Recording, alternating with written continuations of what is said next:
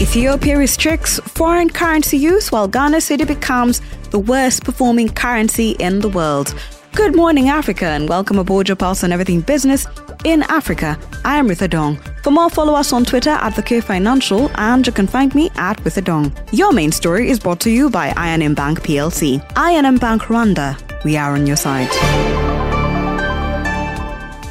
Financial institutions have for a long time been challenged to rethink their views of bankable projects so as to design solutions for potential borrowers at their level. Mona Muguma Sabuliba, the Chief Executive Officer at Abi Finance Limited, talks to us about de-risking loans and what that means for the agri-business sector. Most businesses, and especially agribusinesses, face a challenge when they're trying to access finance by not having adequate collateral.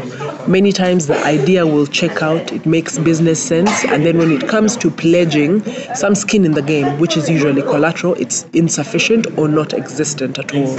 Insufficient, you find many agribusinesses have already pledged it, and so they don't have anything more, yet they need more financing. In many cases, you find that agribusiness actors don't have collateral, and those tend to be women, those tend to be youth.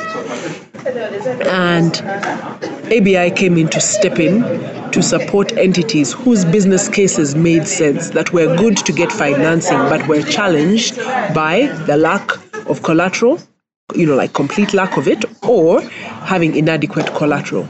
Another thing we must remember, sometimes when the collateral exists, it's deemed inferior quality, because especially when we go to the countryside where a lot of our agriculture is done by smallholder farmers, we tend to do it on untitled plots which are called bibanja.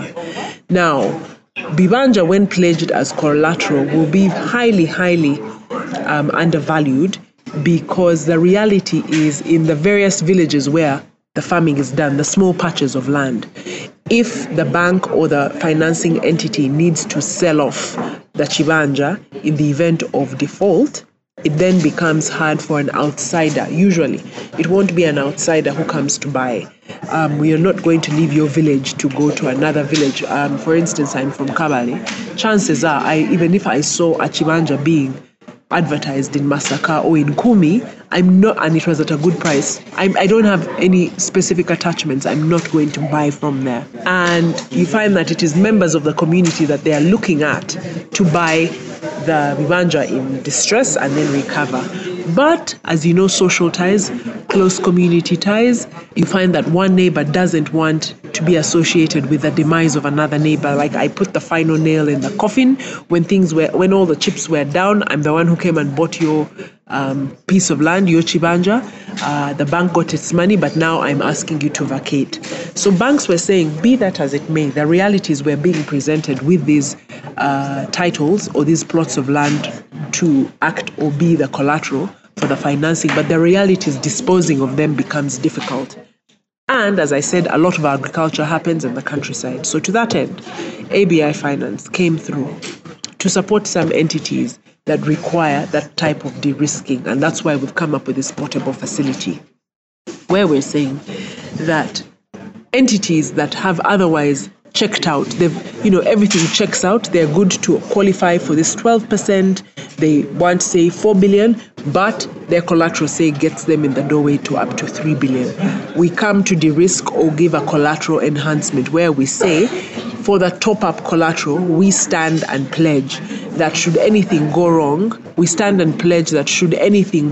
we would then pledge to pay back the outstanding principal at the time of default. So the bank takes our word or collateral or guarantee and says, in addition to the 3 billion collateral, we're taking ABI's word or collateral support for the 1 billion and can now extend the facility of 4 billion to the entity. And you realize, for the people going to take place in this regional export facility, they'll tend to be bigger players that are talking those kinds of amounts because of the value addition that is required. And so that's why we came up with that facility to support. A quick review of the other stories making it into the podcast. Ethiopia has ordered banks to deny foreign currency to businesses importing non-priority goods in an effort to shore up dwindling foreign reserves in one of Africa's major economies. The move effectively freezes the import of dozens of items such as alcohol and cars, as businesses must register with banks to obtain the foreign currency needed to bring goods into the country. In a letter to Ethiopia's central bank, the Ministry of Finance said it had become necessary to restrict the use of foreign currency to importing food, medicine, and medical equipment and raw materials for manufacturing. Ethiopian authorities have also recently tightened laws on foreign currency holdings for individuals and businesses and banned all foreign currency transactions in Ethiopia. Ghana's cedi slumped this week to become the world's worst performing currency this year as investors continue to squeeze foreign capital into the West African country. The currency of the world's second biggest cocoa producer depreciated as much as 3.3% before paring losses to 11.27 per dollar in the capital, Accra. This took its losses this year to more than 45%, the most among 148 currencies tracked by Bloomberg. The decline of the cedi has accelerated since the beginning of the year.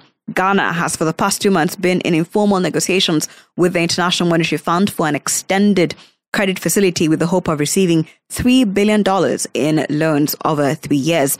The IMF has been slow to yield to Ghana's request as they require a debt sustainability plan before lending the country its requested billion bailouts. Producer prices in Ghana advanced by 45.6% year-on-year in September of 2022, up from a downwardly revised 39.7% rise in the previous month, following a rebasing process assisted by the IMF.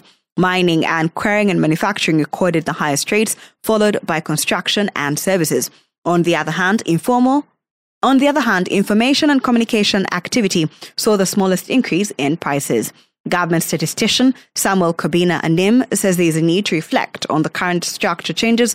There is a need to reflect on the current structure changes seen in the economy, particularly the role of oil extraction and penetration of ICT and expanding the service sector. The government is currently negotiating a support package from the IMF, which Anim says is helping the Statistics Office revise its methodology for calculating key economic indicators.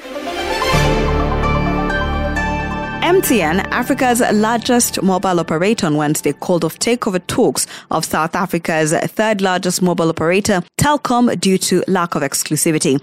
MTN had announced the discussions about a potential acquisition in July, while Telkom had also received a proposal from data-focused mobile operator Rain. Telkom's share crashed 15.5% to 37.82 rand in early trade, giving back about half of the gains made since the talks with MTN were first announced. Rain's public expression of interest in a merger in August had resulted in a public reprimand from essays from South Africa's takeover regulator, given that it hadn't given any approvals. It also came shortly after MTN said it was considering buying Telkom in return for shares or a combination of cash and shares. Rain then made a formal proposal on the 14th of September.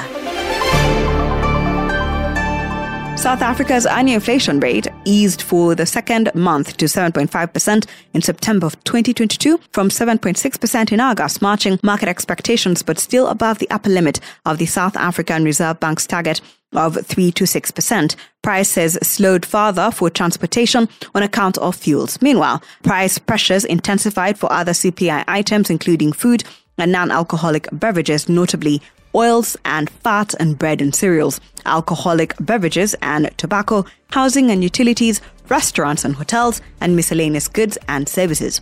The annual core inflation, which excludes prices of food and non-alcoholic beverages, fuel and energy, picked up to an all 5-year high of 4.7% in September from 4.4% in the prior month. On a monthly basis, consumer prices edged up by 0.1%, following a 0.2% increase in the prior month, in line with market estimates.